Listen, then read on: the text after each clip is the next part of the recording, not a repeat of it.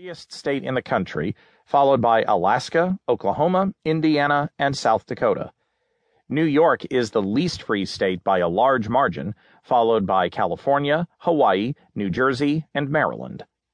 For some readers, the immediate reaction will be that conservative states get the highest ratings and liberal states the lowest. That's not quite true.